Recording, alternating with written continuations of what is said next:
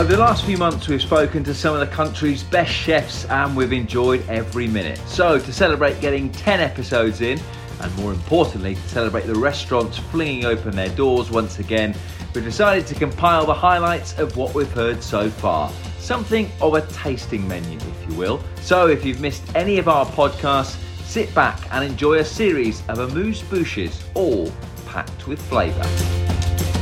This is Source Material. So welcome along to our best of source material so far, and hopefully the podcast has been a weekly soundtrack to what has been a pretty tough and quiet few months. It's definitely been the case for the restaurant industry, with doors closed, many places being forced to shut for good. For Tom Shepherd, the former head chef of Michelin star Adams, 2020 was meant to be the year he opened his first solo venture, but that has had to be delayed for now. It will happen. There's no two ways about it. I will get the right investment that's needed for that. I do have people interested in doing that, so it's going to happen. But it will always be on the right terms. And what I've found recently with what we're doing, it's taken up all my focus, which is a good thing. So, what does that mean then in terms of the opening date? Because I know it was sort of planned for late 2020. So, yeah. Do you have a date in mind, or is it just it could be any time? Listen, I think it changes. I think if you would have asked me that question last week, I would have been hopeful of a sort of a Christmas, maybe early 2021 opening.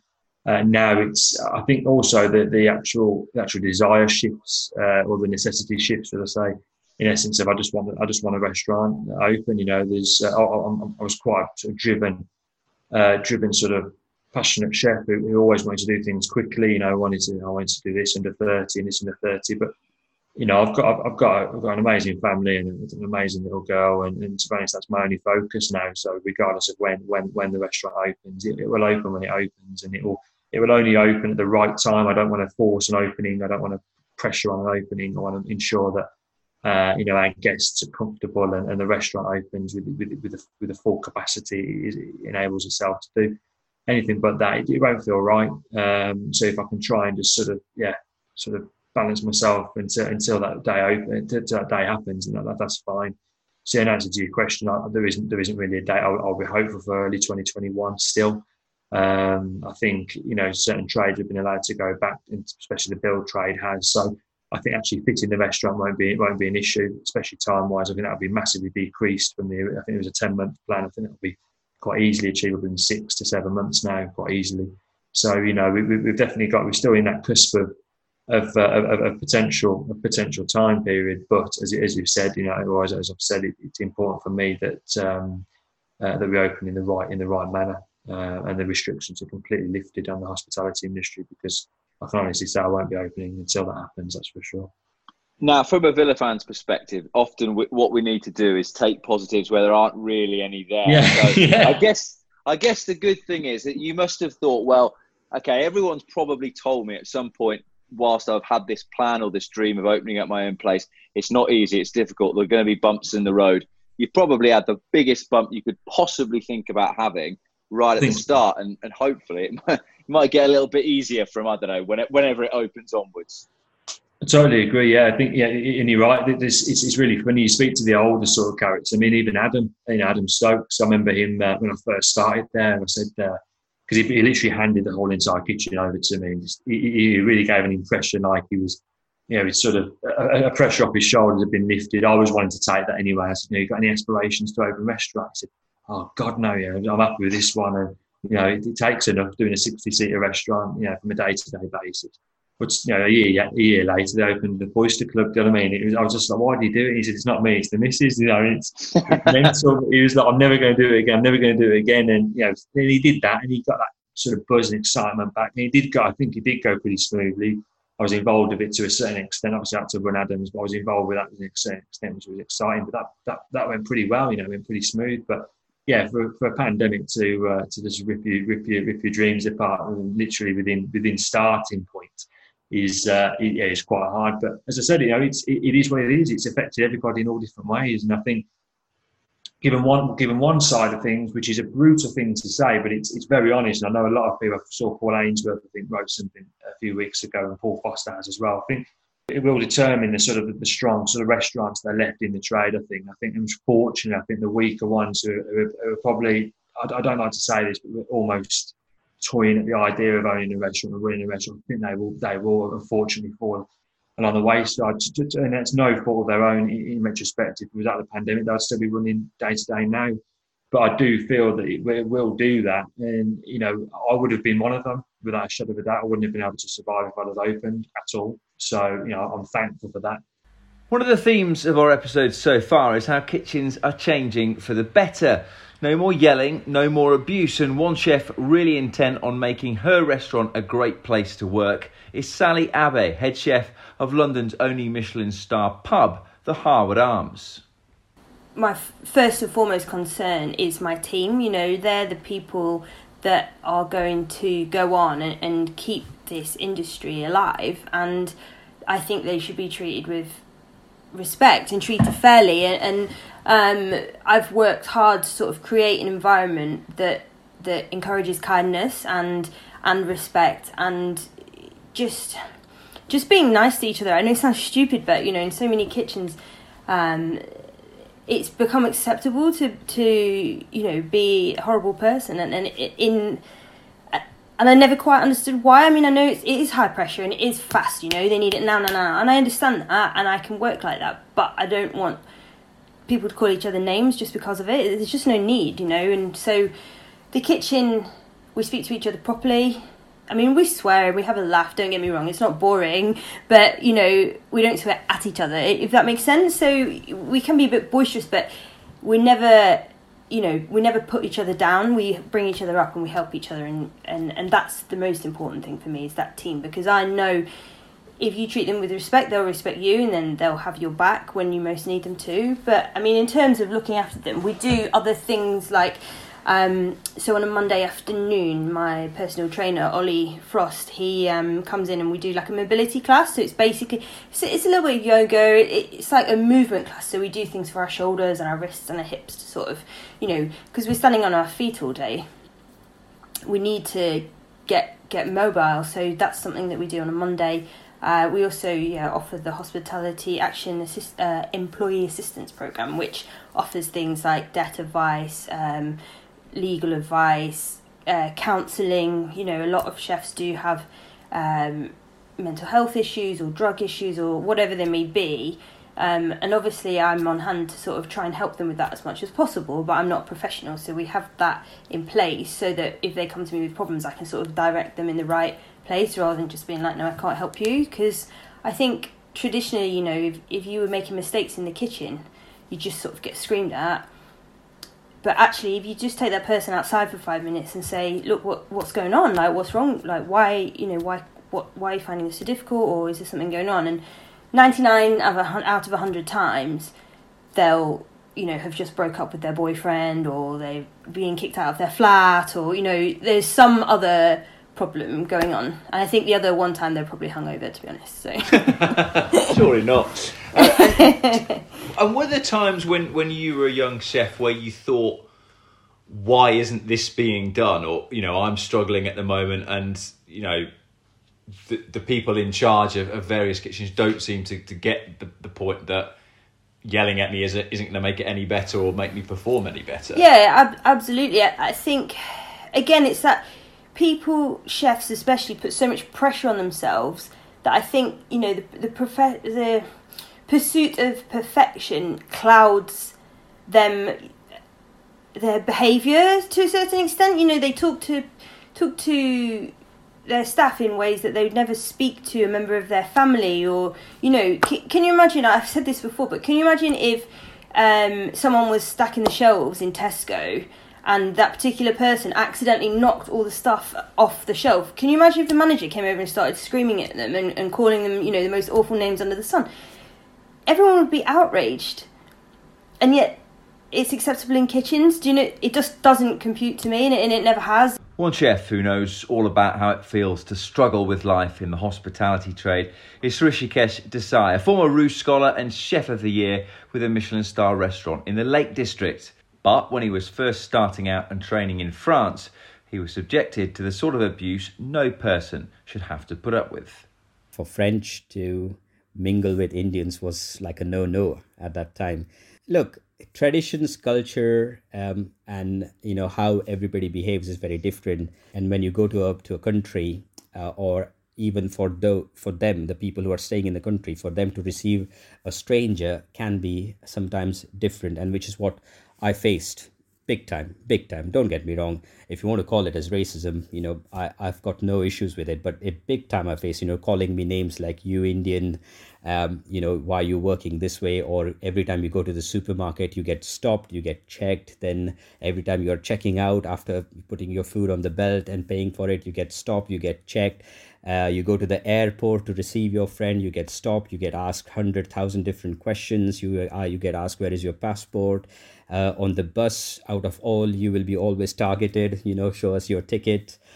So all those bits and bobs were there. And even in school, it was quite hard to get in, because how it is possible for someone to come to a country from India, how it is possible for someone to speak French, how it is possible for someone who can chop, dice faster.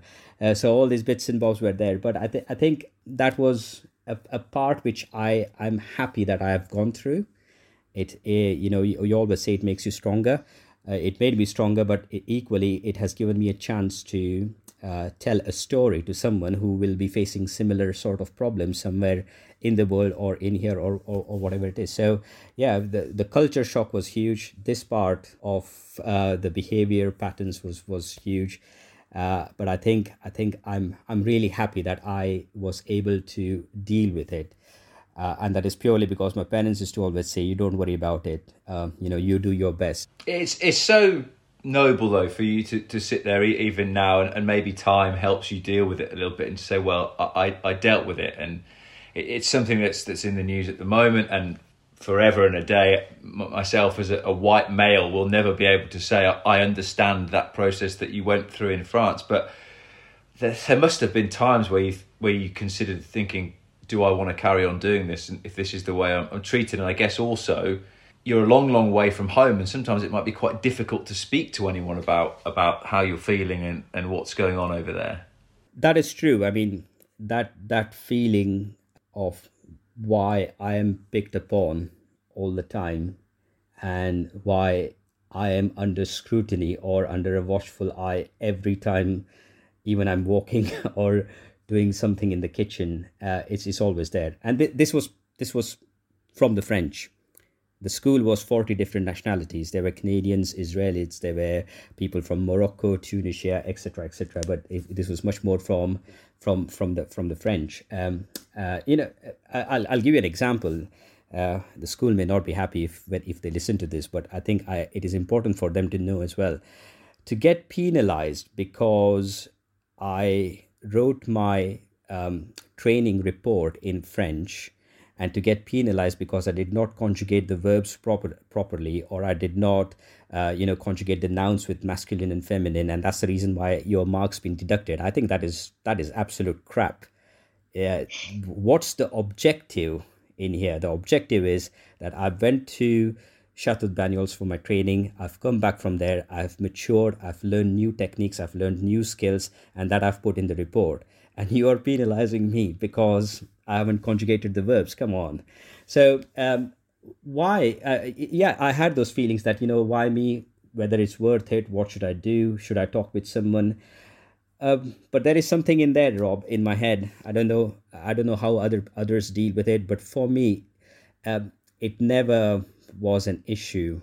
It was never an issue of being marked down or no. For me, it was more about the education, my skills, and what I'm learning and how the future will be. And I think that sort of helped me to keep carrying on and moving forward. For any chef, the moment you earn that elusive Michelin star is one that will stay with you forever. Rob Palmer, head chef at Hampton Manor in the Midlands, was our first guest on Source Material and reflected on the day his dreams came true. For us, it was the first year of them doing their launch that they do now, so everyone gets invited to the launch in London. And it was the first year of them hosting that, so we got our invitation via phone call or email. I think our director got it on a Thursday. before the event on the Monday. So we was like, well, we must have won a star. Like, but then obviously all that weekend, then you've been invited. You don't know that you're getting a star back then because it was the first time of this thing. We assumed, but we didn't know for definite. I think it was at the Savoy House or something like that. I can't remember what it was called, but and we get put in this holding room. There's me, the director, and our general manager.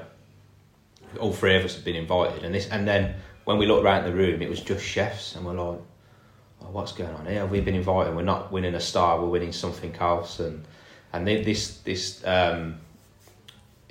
woman from Michelin kept coming over and just talking to us and saying, "Oh, you'll be going on the stage first before anybody else."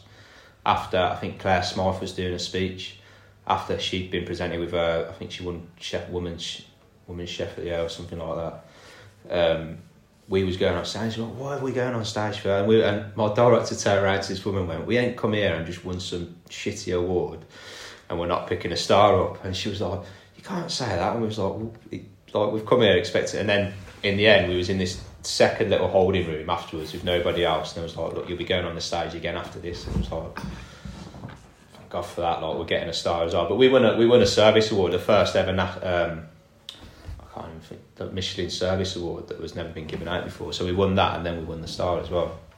So it was weird because it was hard to experience, because I think all the other chefs before that just get the guide release on that day and they look in the guide and they've got a star or they haven't. Whereas we got it, so it was a massive elation, and you get called up on stage in front of, I think in the front row there was Sat Baines, Heston Blumenthal, like Claude Bossy, Tom Kerry. So it was all there looking at you like, fuck.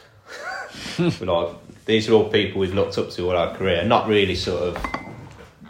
And it's just, it was amazing. Then we come back and had a pretty wicked party on the night. Then, to be fair, we invited all the staff back to get on it. Get on it, yeah. I was going to say. Yeah. Well, at least you sort of sensed something, because you didn't go too crazy on the welcome drinks and then sort of stumbled up onto the stage. The thing about getting a Michelin star, and it's, I guess, something of a parallel to the world of sport, and that you get to like the top of a mountain, and then what do you do from there? And I guess there's potentially the worry for the psychology of a chef, that you don't become intent on improving, you just become so worried about losing something you've got.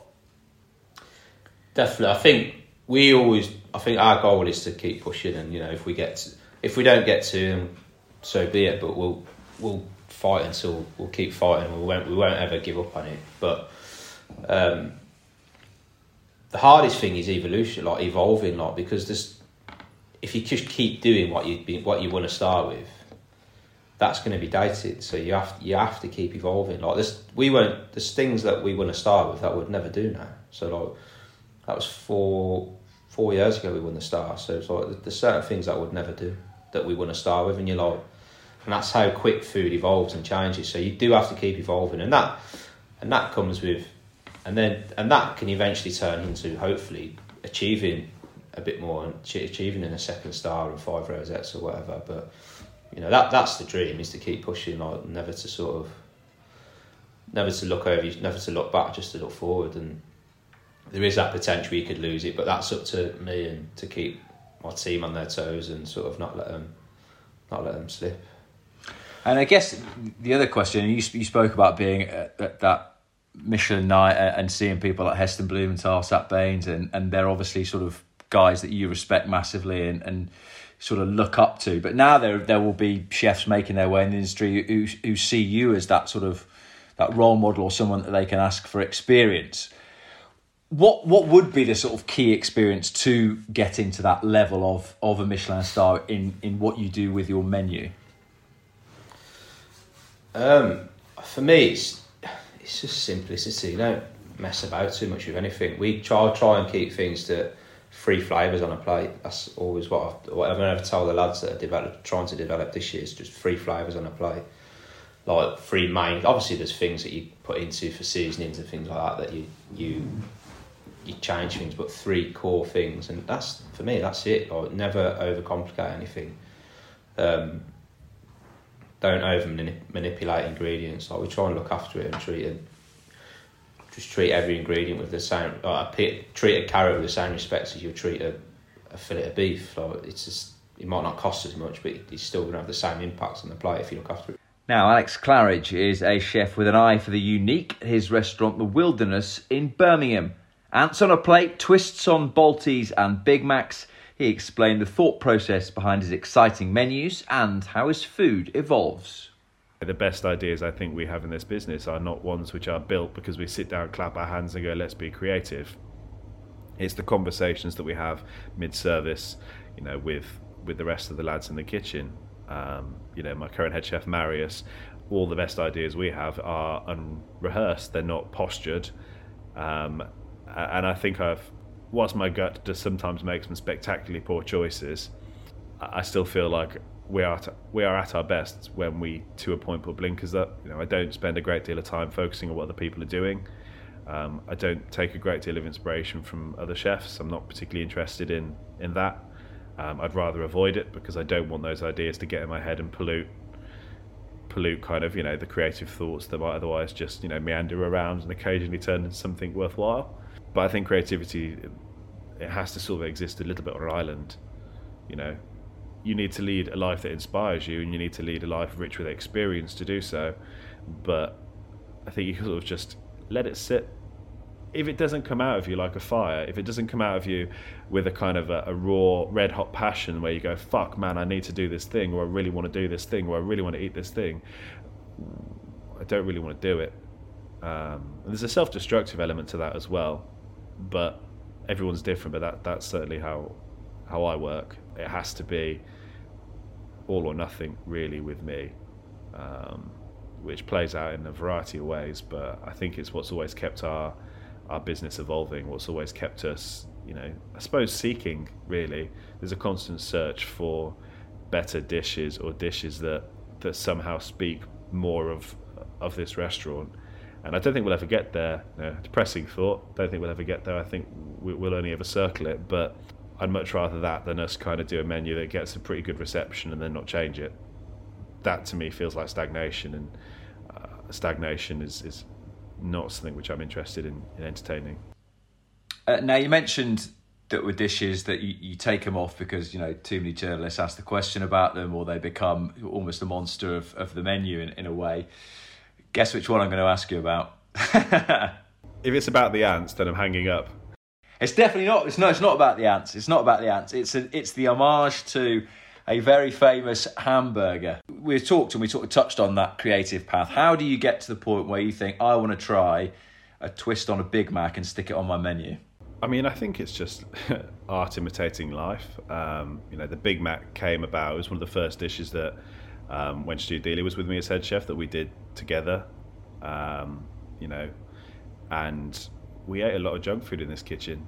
You know, when Stu first joined, we did not have enough staff. So, in lieu of enough staff, it was just a hell of a lot of graft. It was a lot of time spent in a small space with a very small team, and that's the thing which we always kind of ate. And we discussed the idea, and you know, Stu kind of brought together, you know, the elements for it, and we kind of sat and discussed it. And yeah, I mean, that dish is one of the ones which we frequently have a turmoil over whether it should retire.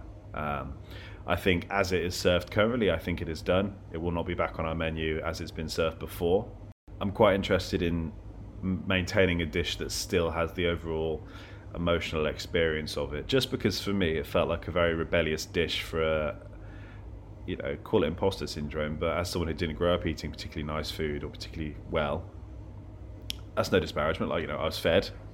Just good. You know, my mum went to Iceland and then some, really. So, you know, I think I felt that level of kind of fraud over not perhaps coming from pedigree, if you will, not having kind of eaten all these kind of traditionally French luxury dishes. So to open a tasting menu with a dish that is based on the world's most universal junk food, it kind of feels like an appropriate statement as to what we wish to say. But if it does come back post-corona, it will come back different, significantly so. You're listening to Source Material, available from all major podcast providers. To get in touch, use the hashtag #SourceMaterial on social media. So, what's it like to work at one of the most famous and decorated restaurants in the world? Heston Blumenthal's The Fat Duck in Bray is known for its amazing flavours and theatre, and Amy Ellis told us what it was like to learn there and develop both technique and creativity. The Fat Duck was incredible. I went into the pastry section, and at the time there's just 3 of us. There's 8 chefs in the kitchen. And I had no experience with pastry whatsoever, which was ideal for that sort of kitchen, because you want to be moulded, and to be honest with you, there's nothing classic about what you're going to be cooking pastry wise in the Fat Duck. So it was quite mind blowing. Take me through the process then of when a dish comes on the menu, or you learn to make one of these weird and wacky things that Heston comes up with. Is it a case that he and a couple of others were away in their sort of lab doing it, and then you just get presented and then you are taught sort of verbatim each step to get it to where he wants it to go? Well, there are the dishes. So when I was there, there were dishes that had been on there for quite a few years by then. And you're always sort of developing part of it. If the dishes were evolving in very small ways, and then new dishes, you would have our food scientist, who lived down in the last shed in the garden, and there'd be non-stop work going on down there, and you'd be part of it. You'd always be part of what's going on. You wouldn't be blocked out of a new dish or working on it, because you'd all be tasting it, you'd all be trying it, you'd be making it work. So it wasn't like, look, this is what we're doing. It was a group. It was definitely a group thing. I mean, your input was important. As a youngster, you must be absolutely wide-eyed to some of the stuff and some of the equipment he's using, because I guess Harrods, without knowing too much, would be relatively classic, and it's done by as it has been for years and years in kitchens all up and down the land and all over the world, whereas Heston and the Fat Duck are doing something just completely left field. But logically it made so much sense, because the whole point was you were trying to create something sort of fantastical but consistently, and it was all about consistency. So if you always had a measured amount of salt water in a giant pan of hot water, and you're having the exact same thing cooking in it for the right time, it should always be the same. That's a very basic point. That's not taking any of your modern equipment, anything into it, which would just hopefully make life faster, which means you could do like 10 jobs at the same time rather than just 1 or 2. So I had to get my head around quite a lot, and naturally, I'm very much of a, let's just flavour it, let's just chuck some salt in, try it, and forget it. You couldn't do that. See, but when I look at classic menus, and if you Google something like Heston's best dishes, and you get snail porridge, and you get Sound of the Sea, and you get egg and bacon ice cream, then I look at another menu and I see Mermaid's Lagoon, cow pie, catch the golden snitch. I think surely that experience working with Heston helps you in a process like the Great British Menu, where you're looking ultimately to create the sort of thing that he often creates. Yeah, I mean, looking back at the time in the kitchen there, ideas were just embraced, and that was really fun. It's like, come on, I remember saying at one point, let's just make the jammy dodger, let's just try and do that. It's like, yeah, how are we going to do that? And it's like, it's really, it's fun. And I think that fun bit I think if you're a naturally creative person, then, there are no limits. You can try and do as much as possible. And I think that side of the kitchen, especially at the time, because there were just so few of us, it was pretty electric at moments, in between you being sort of very tired. On episode 4, we chatted to Jersey-born Joe Baker about his culinary journey around the world. Joe trained in Australia and Spain and has now taken his ideas back home at the highly rated number 10 in the island's capital, St Helier. Well, Australia was my first proper job in like a good restaurant, and that was a real eye-opener. I mean, I had a few shockers. I remember one time I think he was this... To me, he felt like kind of a demigod, but I think he was actually just a senior CDP or something. And he let me borrow his little paring knife to do some veggie job, and I ended up finishing the job. End of the day, he's like, "Where's my knife, Joe?" And I was like, "Fuck, I don't know, shit."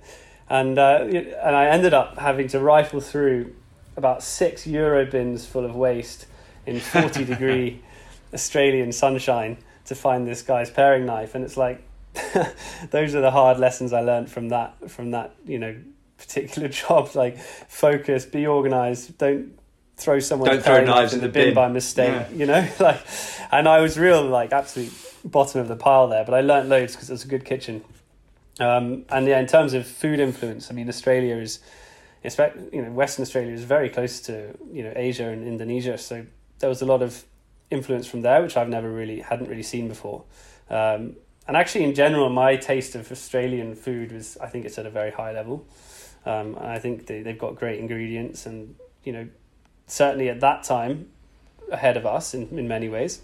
And then contrasted with Spain, that was I worked somewhere quite traditional, and that was great because their reverence for their tradition and for their ingredients is just amazing. Rather than looking out, trying to bring exotic things in, they really focus on what they have. And to me, that resonates more strongly. That's an idea that I really, I kind of found inspiration from that thoroughly.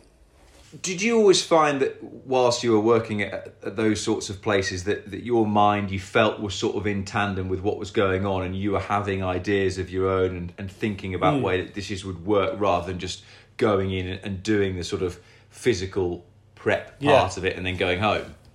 Yeah, I mean, for me, I always felt and had confidence in my kind of taste or vision. It was about learning the rudiments. My dad always would tell me that about, he's very musical, and he'd always say, look, you can be creative once you've learned the rudiments. And for me, having not had the sort of classical formal training in a kitchen, it was very important for me to just get those rudiments up to scratch. Knife skills, basic mise en place skills, really drill myself a bit, because that sort of creative side of it always came very naturally. And I think, it actually really helped that I didn't come from a very sort of formalized cooking background, because I didn't just adopt any one view. Like, if you work for a big name, you see it. Like, show me one chef who's worked for a big name most of their lives, and their food is always, it might even get better than their mentor, but it's always a shadow in some way of their mentor. Where I didn't really have that, which is a negative in a way, because you definitely don't learn as much. But also means you can be a bit freer. Well, freer, and also I think probably what I would say from watching you, and obviously, with TV and the way it works, you don't always get the truest version of a person through TV edits, but certainly watching the Great British Menu, it seems to me that you have a great courage of your convictions, that even when you go through a process and a very respected chef will sometimes say, well, I think you should do that, and that, and then it comes to cooking that dish again, and you've sort of stuck with what you wanted to do originally because you believed in the dish. Yeah, I mean, like you said, TV, there's certain restrictions that you don't see outside of what you see on TV, but I definitely have confidence in my convictions. I mean, I don't lionize any of these people. I respect them, but I don't think they're they're just blokes. They can get it wrong. On the other hand, I'm stubborn, so in the moment I might be like, oh, no. But then I will go back. Well, like Joe, Harriet Mansell also appeared on this year's Great British Menu. It was the former luxury yacht chef's first time on the show. And as Harriet explained, not everything was as seamless as it looks on the telly. One thing I'd say to anyone who has never done anything like this, or a TV competition or whatever, anything, or whatever, like myself, doing the Great British Menu, would sit and yell things at the TV screen and so on, is that you cannot appreciate the pressure and actually what it feels like to go into a hot studio surrounded by film crew and people scrutinising your every move when you're not normally used to that. And the nerves, I had a piece of paper in front of me which had my to-do list for my mise en place, and obviously what happened was I couldn't read it because it was blurry in my mind because I was panicking. So I was like, what is next? What do I have to do next? But I can't read it, so I'll just ignore it. And then obviously, and then, I had Richard Corrigan as my judge, and he's coming round. He's like, and what do you think of this? La la la. And you're like, and then you have to go back to cook it. And I just, I messed up key elements during that process of kind of frazzlement. But there's nothing you can do, is there? It's done. Absolutely, but I also think there is something very refreshing about the way you approached it, and you see so many people every year with this great sort of this bluster, and obviously sort of back themselves, and particularly maybe people who've been on 2 or 3 times before. And Richard says, "What do you think?" It's I don't know, about an 8 or a 9, and you're all there, that really worried look on your face, and like, I don't know, maybe a 2, maybe a 3, possibly a 3, 3 at a stretch. Do you think that you when you watched it back, were you sort of happy with how you came across? Do you think that's a decent interpretation of who you are? Okay, so to answer your question, I very vaguely watched the first episode because I made a point of drinking quite a lot of wine beforehand. So I caught snippets of it in a kind of, cool kind of way. And then the following day I decided to actually watch it properly. And I also did quite a horrifically joyful thing, which is if you've never, again, been on a TV cookery competition or anything, I was watching it at the same time as checking the live Twitter feed, which is quite enjoyable. That's a gamble. Oh yeah, tell me about it. That is a gamble to check Twitter whilst you're doing anything on the television. How did you fare on that? But it was fun. What were the potted highlights of your feedback on Twitter? Day one, I think someone actually gave me like quite a backhanded compliment because they said, she effed up her starter, but at least she's got nice eyes, but I don't think that'll make her any happier. Does it? I was like, yeah, maybe slightly happier. No, of course not. And then I think someone said, what is Harriet even doing on this show? She looks like she works in a cafe. Nice, thanks very much for that. But day 2, people were a lot kinder, and I think I had a bit of backing actually. They were like, Harriet, stop underscoring yourself, and just like what's going on with the scoring and all that type of stuff. But that's just quite fun watching it on Twitter anyway, unfold. Yeah, see, I've now got an image of you maybe next series when you've maybe made a mess of something again, and Richard Corrigan saying, what would you give yourself? He said, well, I'll give myself a 3, but I've got nice eyes, so maybe a 5. Yeah, I wonder how I'll do in the future. You'd probably get a sneering glare from Corrigan or any of the other senior judges who don't give a huge amount away. Would you do it again? It's a tricky one because yes or no. Yes, I would do it again, but when the time is right, when I'm prepared to do it, when I'm like confident enough to do it justice, and to know I can really take myself forward, when I have enough time to put into it as well. So for instance, if my restaurant goes through this year, that's quite a heavy investment of time, and that's my primary priority really. So I had such a good time doing the competition though, and if the timing was right, then yeah, sure. Way back on episode 2, we spoke to the head chef of Al Camilla in Nottingham, Alex Bond. It already has a Michelin star and has been acclaimed for its plant-based approach. Veg is the star of the show, which is why we challenged Alex to this. This is probably a sentence I never thought I'd say. Alex Bond, are you ready for the Veg World Cup? Yeah. What is it? Good man. I was hoping that might be your answer. Well, we're gonna see if we can get to an overall winner. I've taken potatoes out of the mix just because I think they're probably in a slightly different bracket. But we've got 8 quarterfinalists, and we want to see if we can get to an ultimate winner. So for quarterfinal number 1, it's Carrot against Tenderstem. What are you saying? Tenderstem. Wow. Okay. Yeah. Any reasons why? Not a massive. Carrot's probably one of the only veg that I just find quite disappointing. I haven't yet. I'm still to be convinced of a great carrot dish or supplier, or like we struggle. One? Go on. There was an amazing heritage carrot dish at Marcus Waring's restaurant, and still remember it now. And it just goes back to what you're saying about meals having various high points. And when we saw the menu, his tasting menu before we went, thought, well, that doesn't sound massively interesting. And then got there and it was absolutely brilliant, and a bit of a surprise as to how good it was. But that is my 2 penneth, and not I know as much as yours. Mark Birchall does one at Moore Hall, but I haven't managed to go yet because obviously work commitments and stuff. I think if I go and we don't like Mark, then I'll definitely give up on carrots. Okay. But I think if anybody can convince me of carrots, it'd be Mark Birchall. I mean, this looks amazing. Right. Tenderstem's, all day for me. Will it be up against aubergine or will it be up against celeriac? Oh, aubergine. Wow. Okay. I know people don't like them. I love them both, but I have a real affinity with aubergine, and I've convinced many people who tell me they hate them otherwise. Yeah, aubergine's one of them great veg that I love convincing people with. It's up there with, for me, it's up there with like cauliflower and cabbage. Do you know, like things that your mum cooked that she just boiled into submission. Yeah. Aubergine's one of them that like people are like, they just think of like moussaka or like really shit ratatouilles. Do you know what I mean? And it's like, but it's really not. It's a infinitely more complex and versatile vegetable. All right. Quarterfinal number 3, big local derby here. It's artichoke against Jerusalem artichoke. Which one are you going for? Oh, Jerusalem. Jerusalem? Yeah, good. I'm glad you said that. Easy. I think that's way better. Yeah. And the final one then, cauliflower against beetroot. Cauliflower.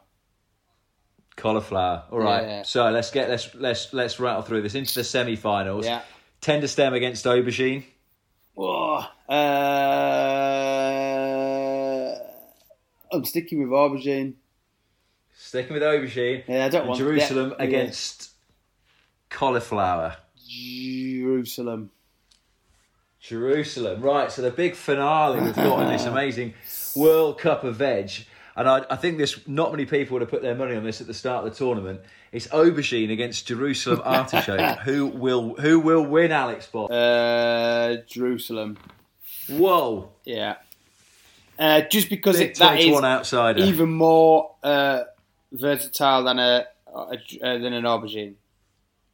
Because we did desserts with Jerusalems as well. Yeah, I've had a Jerusalem artichoke ice cream before, and that was very good. Do you want to give an honourable mention to anyone we've not picked up in this little 8-ball before we move on? Hispy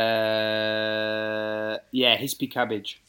The hispy's one of the first dishes we ever did was a hispy dish, and it still gets people requests from 2.5 years ago.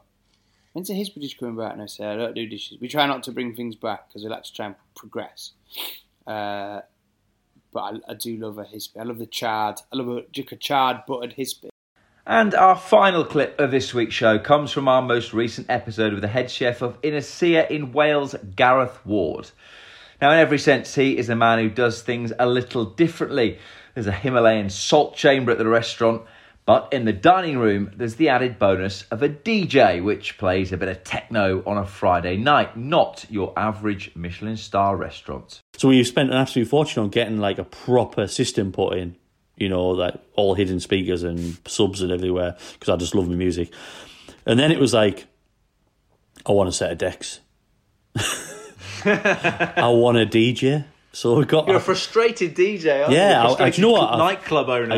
Me and my friend, like, we got a very close friend of mine called Michael Ashton. He's like me and him and a guy called Mark and Steve as well. We used to go, like, years ago when I worked at Seven Stars in Shincliffe. We used to go out all the time and we were obsessed with music, in nightclubs and DJs, and we just used to go out. We used to never sleep really, and I've always wanted to be a DJ, but I don't. Every time I try and learn, I can't do it. I need some proper time. I should have learned in this period, to be honest. Yeah, you should have done that and Welsh. Yeah, they're definitely Welsh. So this guy turned up one day, and he was a friend of a friend, and he was talking about how he's got a set of decks and he wants to sell them. And I was like, okay, how much you want for them? He's like, oh, give me £1,000. I was like, I'll have them right now. And they technically 1210s, like Mark II, so they're like worth a fortune. And you can't get them anymore.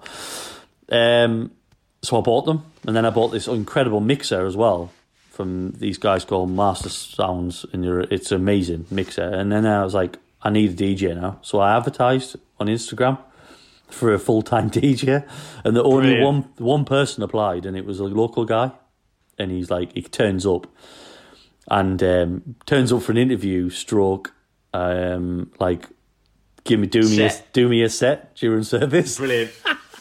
So he turns up, right, and it's this guy, and he's from Towin, and he's like, I haven't touched a set of decks for 16 years. And I was like, right, okay. And I had to show him how to turn them on, right, and make them work.